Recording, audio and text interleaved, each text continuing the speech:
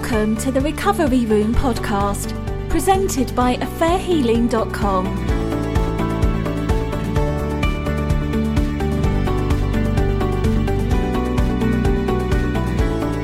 Here's your host, Tim Tedder. A few years after my affair, before I became a counselor, I attempted to make some sense of my experience by writing my story in an anonymous blog that I titled Mark's Story. Names and some of the specific circumstances were changed to protect confidentiality, but this story is my honest account about what I remember about my affair. Since then, Mark's Story has been one of the most read resources on affairhealing.com. And although in subsequent years I provided additional information and more details, I want to tell you Mark's story in the way it was originally written. If you would like a print copy of Mark's story, it's available as a free download at affairhealing.com/podcast114. This is Mark's story, one man's account of his affair.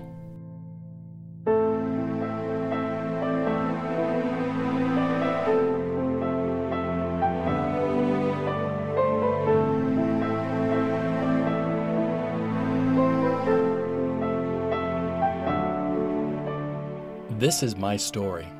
I won't pretend to speak for others. These are the thoughts, feelings, and choices that led me down unexpected paths. My affair ended several years ago, but I'm reminded daily of the many ways it changed my life forever. Unexpected unfaithfulness. While growing up, my family and my church defined my values in all things, including marriage. Till death do us part meant a lifelong commitment. Divorce was not an option, and adultery ranked among the biggest and baddest of sins. I never planned on having an affair. Even a couple months before it happened, if you had told me I would be involved with another woman, I would have sincerely denied the possibility. But when the conditions were just right, every conviction flew out the window. Several months afterward, a man sat across the table from me and exclaimed in no uncertain terms, "Well, I might be guilty of a lot of things, but that's one thing I could never do." It may have sounded like conviction, but I sadly recognized a proud naivety that I had once possessed. Even now, looking back on all that occurred, I'm amazed at how easy it was to compromise long-held standards and move into an affair. A vulnerable marriage. When I met Anne in college, I was instantly attracted. Other men were too, and so I spent the next 3 years winning her love. Despite gentle warnings from our parents, who noticed differences between us that caused them some concern, we were married soon after graduation. Did I love her then? Yes, as much as a 20-year-old is capable of loving. After 2 or 3 years, our marriage settled into a typical routine. It wasn't wonderful, but it wasn't bad either, and we witnessed enough unhappy relationships to know ours was better than most. We both wanted something better. Periodically, we would make a special effort to heat things up, read a book, attend a seminar, join a support group, go on a trip, or become a bit more sexually creative. These sparks would temporarily warm the fire, but we inevitably settled back into the more common lukewarmness of the relationship. For the most part, I simply accepted the fact that things would probably never get better than this. And in some ways it was enough. We enjoyed the comfort of familiarity. We provided a caring and secure home for our children. We knew what to expect from each other. With adaptive behavior that seemed common to most other couples, we learned how to maintain our relationship. But in the deepest part of me, I wasn't satisfied.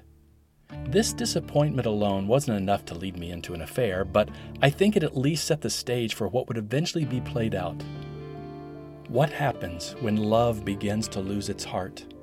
When feelings diminish and duty has to constantly pick up the slack? The right conditions. An affair requires 2 things: opportunity and willingness.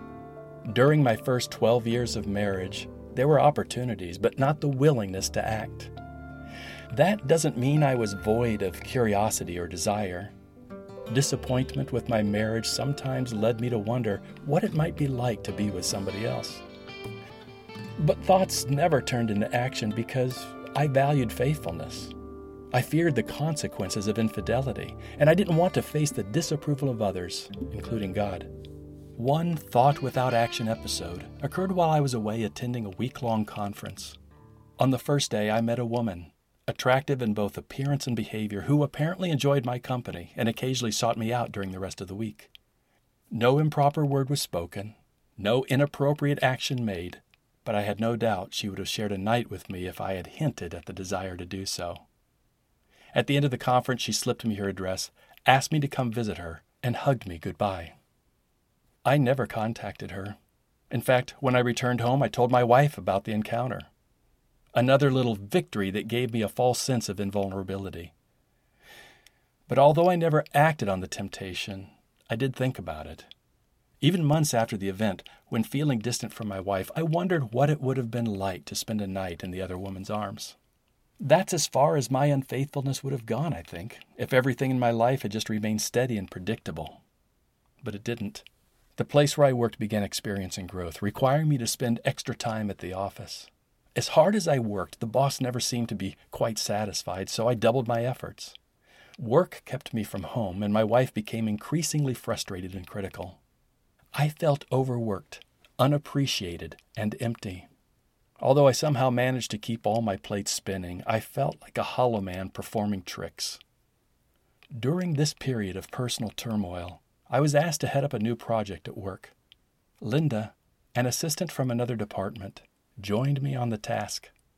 The time was ripe for an affair. I had opportunity, working with Linda nearly every day, often alone. And I finally had willingness, ready to explore a relationship that would make me feel appreciated and loved. Within 2 months, the affair had begun. The other woman. Why her? What does she have that I don't have? Those were the questions my wife would eventually ask me. Questions I've since heard repeated by many betrayed spouses. What was it about Linda that made it easy to develop a relationship that led to an affair? Initially, I was most attracted to those qualities in her that were, in my opinion, lacking in my wife. When I became disappointed in my marriage, I found it easy to focus on Anne's inadequacies.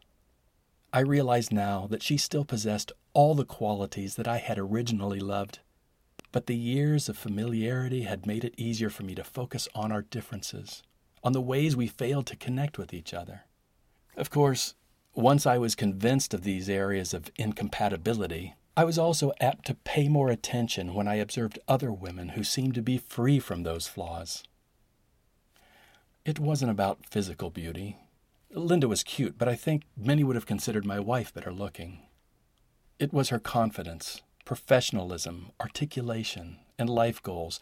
These were the things that drew me to her. This attraction alone, however, would not have been enough for me to open the door to an affair. Her admiration accomplished that. I wanted approval. I wanted to be valued, appreciated. During this discouraging time in my life, I felt an especially strong desire to hear someone tell me they believed in me. Anne never did this very well. Maybe it was because of her own insecurities. Maybe it was because I didn't show her enough appreciation. Maybe it was a mix of both. Whatever the reason, that kind of affirmation didn't come from home. But it came from Linda. Linda often complimented me on my work and abilities. These remarks were genuine and, at first, probably innocent. I was thirsty for them, and so I looked forward to each day of work with her. Another opportunity to take a sip. At some point, I think, she realized my need and willingly gave me more of what I wanted. We talked and joked and laughed and shared stories about our lives. I began to think of Linda as someone who naturally connected with me, a soulmate. I started finding reasons to spend more time with her and thought about her constantly, even at night while in bed with my wife. For the first time in many years, I felt alive and hopeful. Even at this point, I can think of a number of events that could have intervened and kept me from having an affair, but I didn't want to be stopped, so I kept everything secret. Even my closest friends didn't know where I was headed. Crossing the line. Some people might argue that my relationship with Linda became an affair the moment I responded to her with private thoughts or feelings that should have been reserved for my wife. While I understand the selfish and destructive nature of my thinking, after all, my growing preoccupation with Linda was inconsistent with the promises I'd made to my wife, I also believe there is a distinct difference between thoughts of infidelity and an act of infidelity, whether or not that act involves sex. While thoughts often lead to action, they are not the same. My thoughts about Linda were pushing me closer to an act, but I had not yet crossed the line. I could see the line, though. For me, the line was that moment when I would, in some way, declare my feelings to Linda. It could have been with a look or a touch or a word. Anything to let her know I was interested in moving our relationship beyond friendship. Stopping anywhere short of that line would have avoided the various consequences that were bound to occur once I stepped over. But I was drawn to the line. At first, I really didn't want to cross it. I simply wanted to get as close as I could, right up to the edge, to see what the other side looked like. My guess was that Linda was willing to step over with me, but I wasn't sure. What if she didn't feel the same? What if she was appalled by any suggestion that we be something more than friends? What if she told her husband or my wife that I made a pass at her? I learned something about standing close to the line. I could not stay there forever. I either had to back way up or take a step. The tension was too great to just do nothing. So I decided to risk placing my foot on the other side. Of course, I opted for plausible denial. If she took offense at what I said, I wanted to be able to claim innocence. And so, one afternoon, as we sat alone in an office, I confessed to her, "Hey, if we aren't careful, this relationship could go farther than it should." She paused, flushed, looked at me, and mumbled something about us needing to be careful about making any regrettable mistakes. She left for the afternoon, but later delivered a 3-page letter admitting her feelings for me. There we were, standing together on the other side of the line. I had some vague sense of the looming consequences, but I didn't care. At that moment, I wanted nothing else besides experiencing this budding romance. Sex. In 12 years of marriage, I had never cheated on Anne. But once I opened the door to a romantic relationship with Linda, I knew things were likely to change. At first, we made weak, insincere attempts at setting physical boundaries. We tried fooling ourselves into thinking we could enjoy the thrill of our emotional connection without letting it become physical. Even a kiss, we said, would make us feel too guilty. I quickly learned, however, that passion has a way of shoving guilt aside. We started with just one kiss that turned into long, passionate kisses shared in every secret place we could find. During those days, we both held to the belief that things couldn't go any further. We didn't want to jeopardize our families. But once the relationship was moving, it gained a powerful momentum. There was no stopping. A little more than a week after our admissions of affection, Linda and I made arrangements to work at night. We knew we would be alone in the building, and although we never voiced our intent, we both knew what was likely to happen. We wanted it to happen. I always thought that if I had sex with another woman, I would be immediately crushed by guilt. I wasn't. Any guilt I should have had was overcome by the pleasure of that intimate moment and my desire to be with Linda again. Prior to this affair, sex had been a bit of a disappointment to me. My wife and I had grown up in traditional conservative families that taught us to save sex for marriage. Somehow, we managed to make it to our wedding day with our virginity still intact. But I learned on our honeymoon that Anne's view of sex was quite different from mine. Sex, I was told, was more of a guy thing, and women usually did not enjoy it very much. Linda, however, did enjoy sex.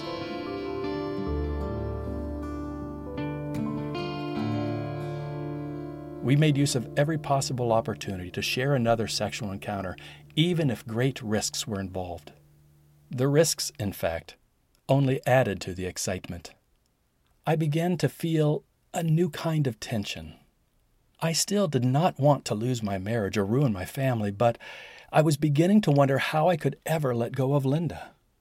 That was the power of my affair. It started with the meeting of emotional needs, mine and hers, and was sealed with the giving of ourselves to each other in the most intimate act we could share. We began depending on each other to fill in all our empty places. As others would eventually learn, our relationship was not one that could be severed by reason or argument. At some point, we had stopped loving our spouses and now were caught up in the thrill of a new kind of love. We wanted each other, needed each other. It was intoxicating. Taking risks. Once my affair began, I was obsessed with Linda. Adjustments were made to my schedule so I could be alone with her.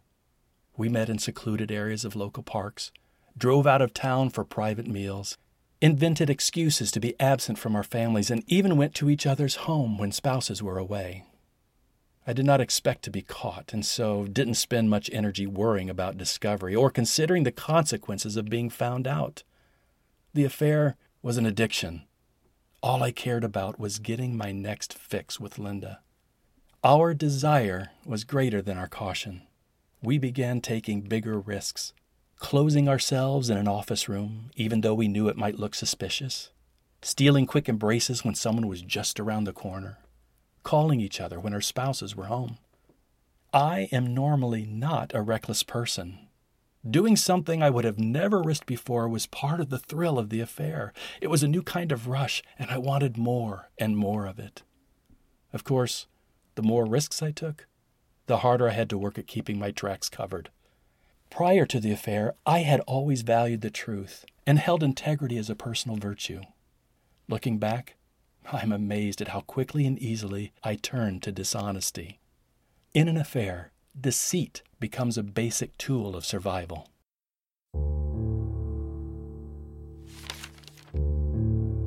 Lies. An affair needs to be hidden. I camouflaged mine with lies. I created fictitious appointments away from the office, told my wife about out-of-town meetings that never took place, and excused myself from my children by telling them I needed to go to an important something or other. Later, when friends confronted me with direct questions about having an affair, I offered a convincing story of innocence that they believed.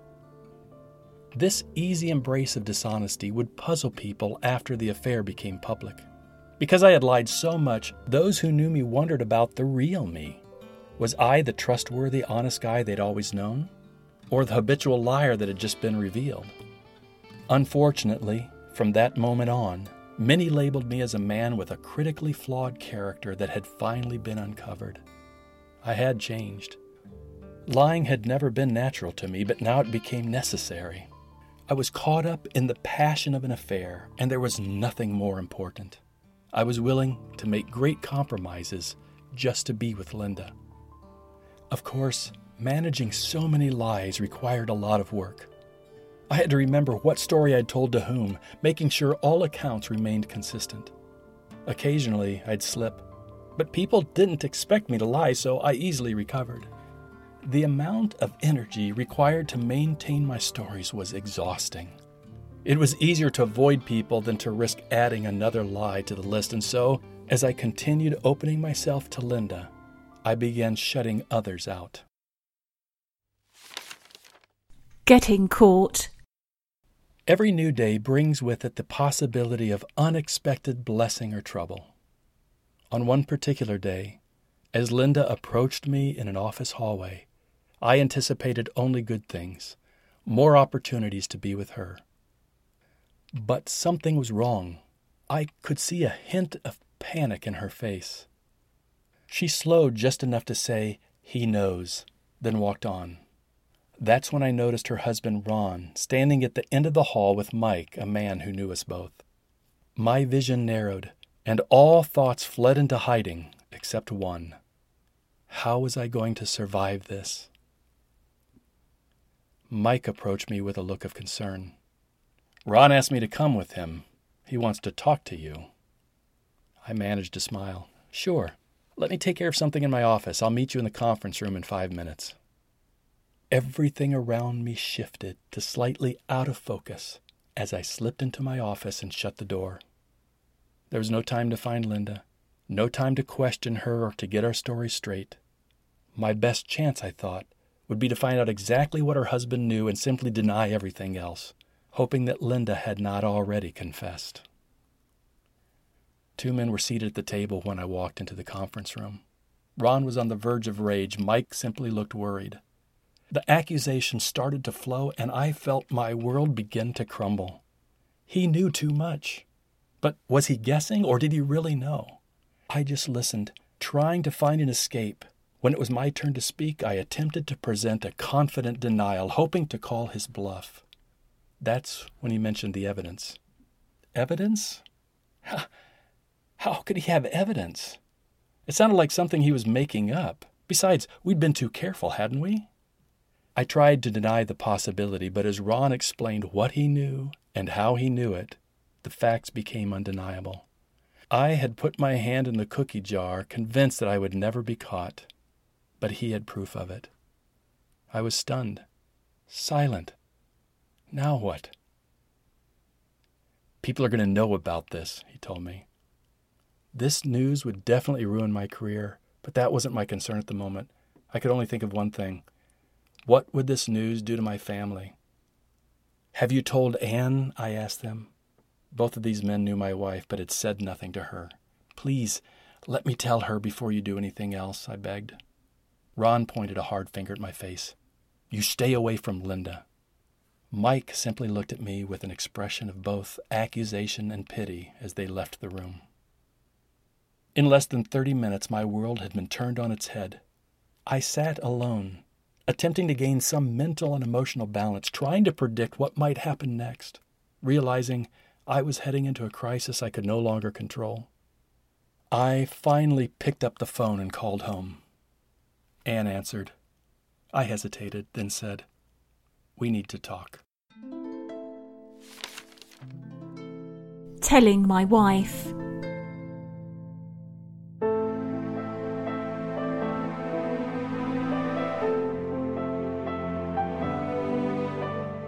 Anne sat across the kitchen table. I could tell she was concerned, maybe even frightened. I'd called to tell her I had something important to talk about and had made arrangements for the children to be gone.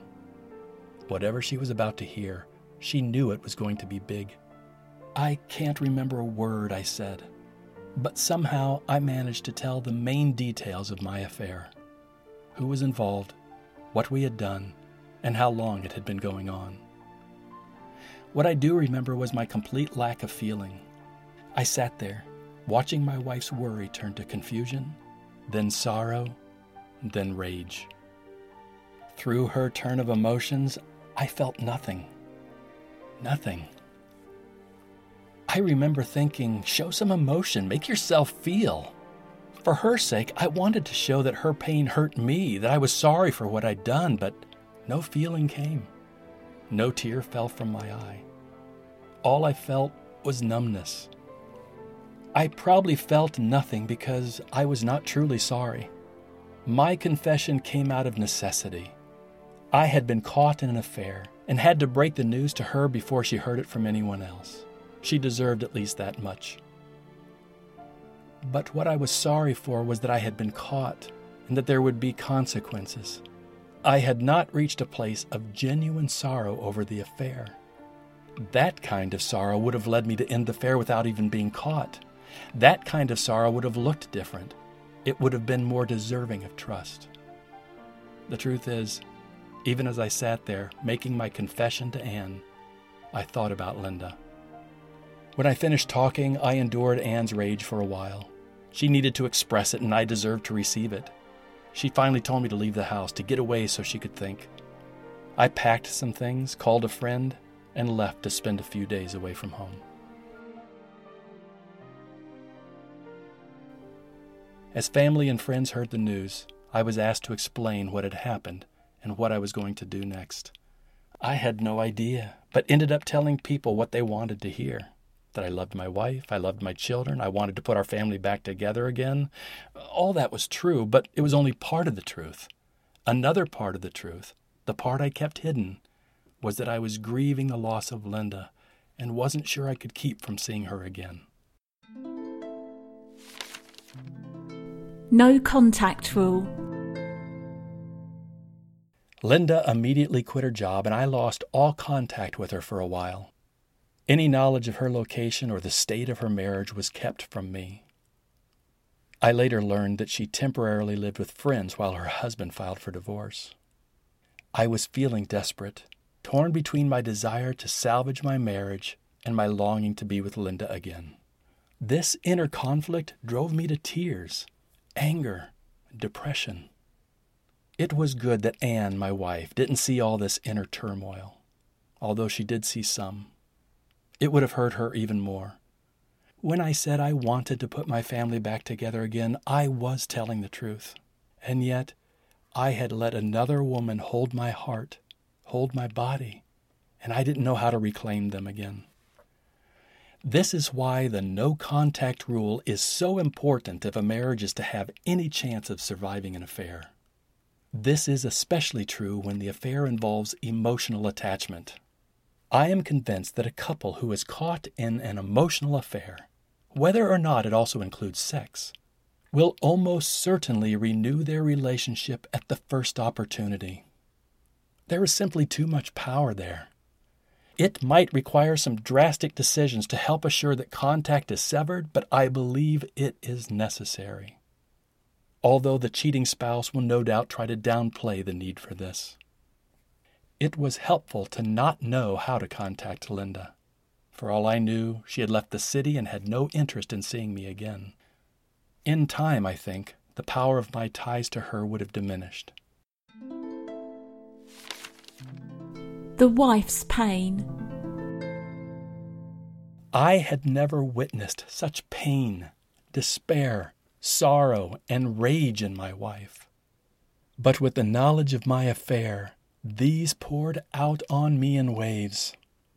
I wish I would have been strong enough to stand against them. I wish I would have supported Anne, but I was damaged too. Or maybe I was just too weak. Whatever the reason, I did not give her what she needed. Since neither of us could give, we withheld ourselves from each other. Anne was never sure she would have my devotion again. I was never sure I would have her forgiveness. Our attempts at reconciliation were too weak and always out of sync. I had the sense that my failure would always be held against me and believed there was nothing on which to hang hope. She probably believed the same. After a couple months of constant conflict, she asked me to move out. At that point, I simply wanted to run back to a place of comfort. I wanted to be with Linda again. Back to the other woman. It had been over 2 months since my affair was uncovered. Gossip spread quickly and widely, changing with each new telling. The simple truth of my story should have been interesting enough, but each version that came back to me included its own unique embellishments.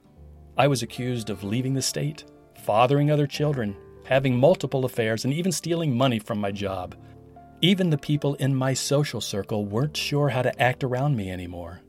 Many of them didn't know what to say, and may have been afraid of having to take sides in the conflict of my marriage. My wife, Anne, remained hurt and angry. I did not deserve grace or forgiveness from her, but I wished for it. A deep part of me wanted my marriage to survive. I wanted to believe I could love my wife again, but our constant fighting kept pushing us apart. If there had been no emotional ties to Linda, perhaps I could have stood strong enough through all this. Maybe I could have endured months or years of Anne's anger and unforgiveness. Maybe I could have held on until my public shame diminished. Maybe I could have hoped in something better for my family. But my heart was still pulled toward Linda, and I did not know how to sever the ties. Smart people who understood the power of this kind of relationship worked to keep us apart. I had not seen or heard from her during all this time. The details of her circumstances were kept from me so that I would not be tempted to contact her again. With time, I think, it would have become easier to let go of those feelings. But time never had its chance. During a conversation with a former coworker, he inadvertently mentioned the name of the family with whom Linda had been staying. He did not even realize what he had done. In that instant, I had been given two dangerous facts. Linda was not living with her husband, and she was staying in a home less than a mile from mine.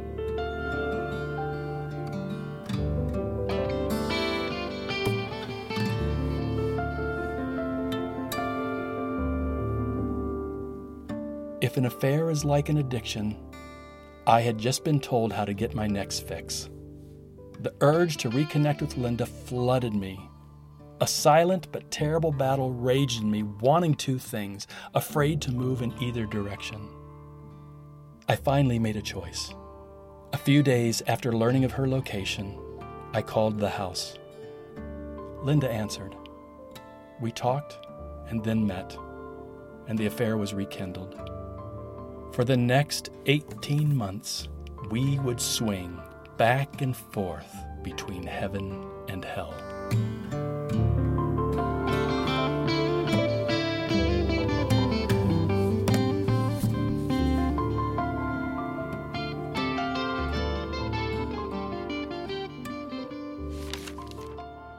Pulled in two directions. I lived between two choices. I could end the affair and try to salvage my marriage, or I could end my marriage to Anne and try to build a new life with Linda. If simply deciding something could have been the end of the matter, then I have no doubt the affair would have ended. That choice may have been possible at the beginning, before I crossed the line into the affair, but now my heart ruled my mind. I was not a helpless victim. My turmoil was a consequence of the choices I had made. But regardless of how I got there, I found myself in a place where I was constantly being pulled in two directions. If I could have flipped a switch to turn off my emotional and physical desires for Linda, I think I would have done it. But I couldn't. I didn't know how. I couldn't just say no and forget about her. I tried. There were periods when I stopped seeing Linda while attempting to mend things with my family. But my encounters with Anne always ended up being ugly. Her trust in me had been so broken that even when I was truly trying to get it right, she doubted my intent. Sometimes Linda simply waited for me to come back to her. Sometimes she actively pursued me. Either way, I inevitably ended up at her door again. Trying to hold on to Linda and my family at the same time couldn't work. They were moving in opposite directions. I knew I'd eventually have to make a choice, but I didn't want to face the pain of letting go of either one. And in my indecision, I began to lose both. The split between Anne and me continued to widen and deepen until it became a chasm. We tried to cross it. Anne took tentative steps, and so did I, but never at the same time. It seemed that whenever one of us was reaching, the other was pushing away. Linda, who had always encouraged me to be more hopeful about our chances of a life together, began to doubt that I would ever be able to make a commitment to her. We started talking more about what her life might look like without me. For months we discussed this and finally concluded that we should stop seeing each other. One afternoon, we said our goodbyes and then she left. There was a feeling of finality that had never been there before. I searched through all my possessions, gathered up every reminder of Linda, pictures, letters, cards, keys, gifts, and drove to Applebee's, where I threw them into the trash bin. This was not an act of anger, but of sorrowful resolution. I believe my best hope for moving past the loss of Linda was to let go of everything that had been a link to her. Our favorite stories, tend to be the ones where we get what we wished for. I danced between two desires and lost both of them. Linda was gone, and Anne filed for divorce. A couple more futile attempts were made at rescuing our marriage, but they didn't work. She blamed me. I blamed her. The attorneys did their thing. Our marriage was over. Not a happy ending. 2 years previously, when I dared to hint of my feelings for Linda, all I could see ahead of me was the hope for good things that might come from being with her. What if I could have had a glimpse of 2 years into the future? What if I could have felt just a little bit of the pain that would be poured out on all of us? What if I could have seen those dreams stuck to the bottom of an Applebee's dumpster? But I'd made my choices. Now I had to find a way to move on, even if I was dragging along a big old bag of unresolved issues. And so I did, until a seemingly normal event delivered a blow that stopped me dead in my tracks. We usually have to be hurt before we can be healed. My children, my brokenness. This is the one thing I can hardly write about. I had been a creative father, loving my children and building a family full of good memories. My affair confused and hurt them. I became a father so different from the one they'd always known. I cannot deny the pain I caused my children. They were witness to my lies and my leaving. They lost times of joy and innocence that I can never give back. They were injured. When I see their scars, I ache, knowing that most of those scars came from wounds inflicted by someone who should have loved them better. When I first became a father, I couldn't stop imagining what life with my daughter would be like. I wondered how we would share all the important moments, first steps, first words, first day at school, boyfriends, birthdays, holidays, family vacations, driving, graduation, wedding. The celebration of her 16th birthday wasn't quite what I imagined. I sat in a house that wasn't my home and tried to ignore the uncomfortableness of being in a room with former friends and in-laws. Even though my affair had ended years ago, there was still an awkwardness in many social settings. People who used to enjoy being around me weren't quite sure what they were supposed to say. I became an observer, watching as people moved in and out of rooms and conversations, and realized that I felt less like a family member and more like an invited guest. Normally, I would have been fully engaged in such a special event, injecting my own mix of creativity and surprises to create a special memory for my daughter. My responsibility this year was to bring the chips. I left the party, but couldn't shake the feeling of loss and regret that had settled in me. As I drove home, I began to cry. I don't remember much else about that night. I welcomed sleep as an escape from my sadness, but I couldn't get away from it. When I woke the next morning, I was still crying. The tears turned to sobs, the deep kind of sobs that pounded like fists into the grief buried deep inside me. It was nearly an hour before I could maintain even a little control. I reached for my phone and called Anne. Between sobs, I managed to tell her how sorry I was for the promises I had broken, for the lies I had told, for the pain I had caused.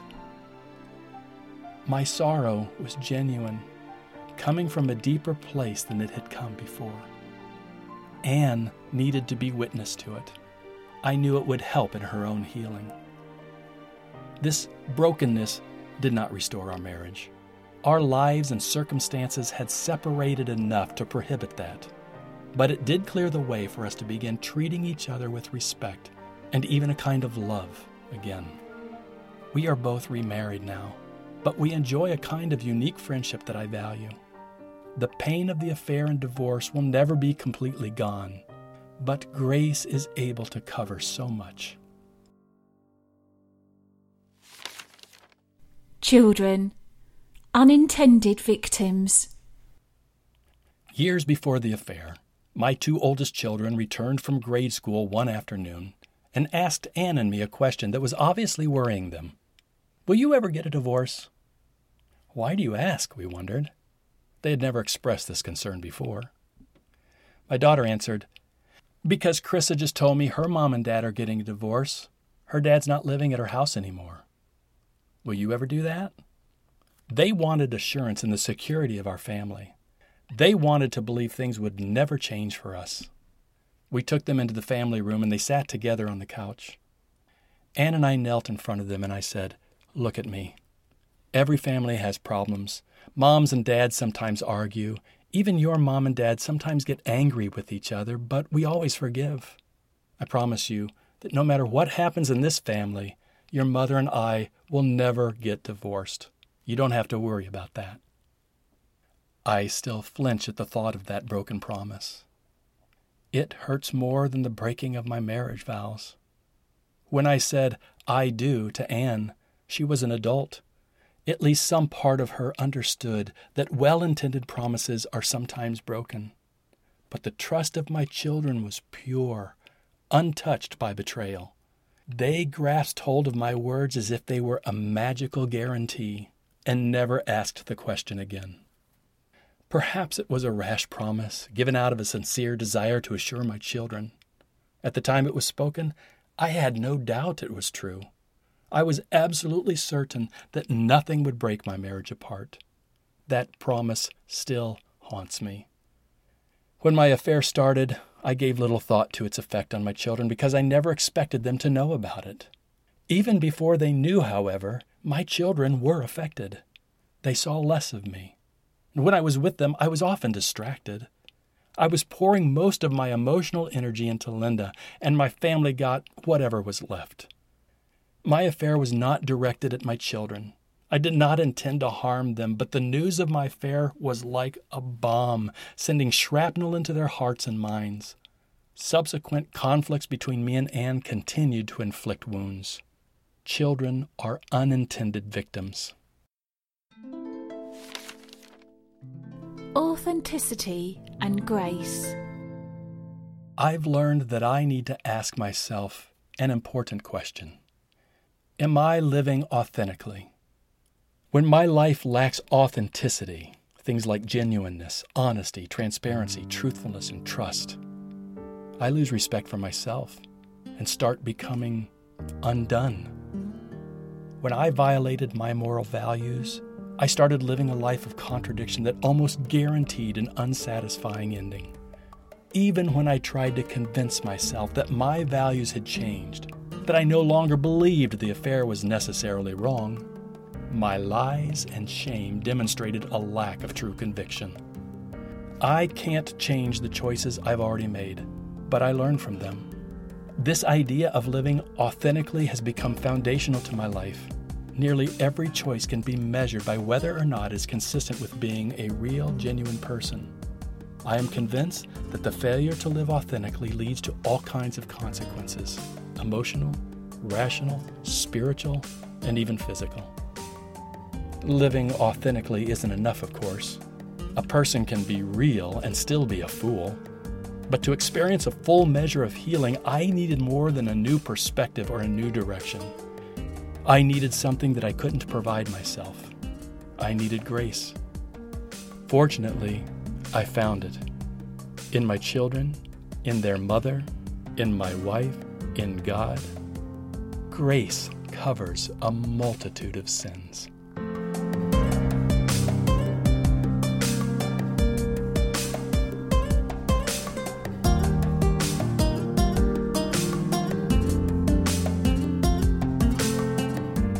If you'd like to listen to past episodes of the Recovery Room podcast, you can get them by subscribing on iTunes or by going to affairhealing.com/podcast.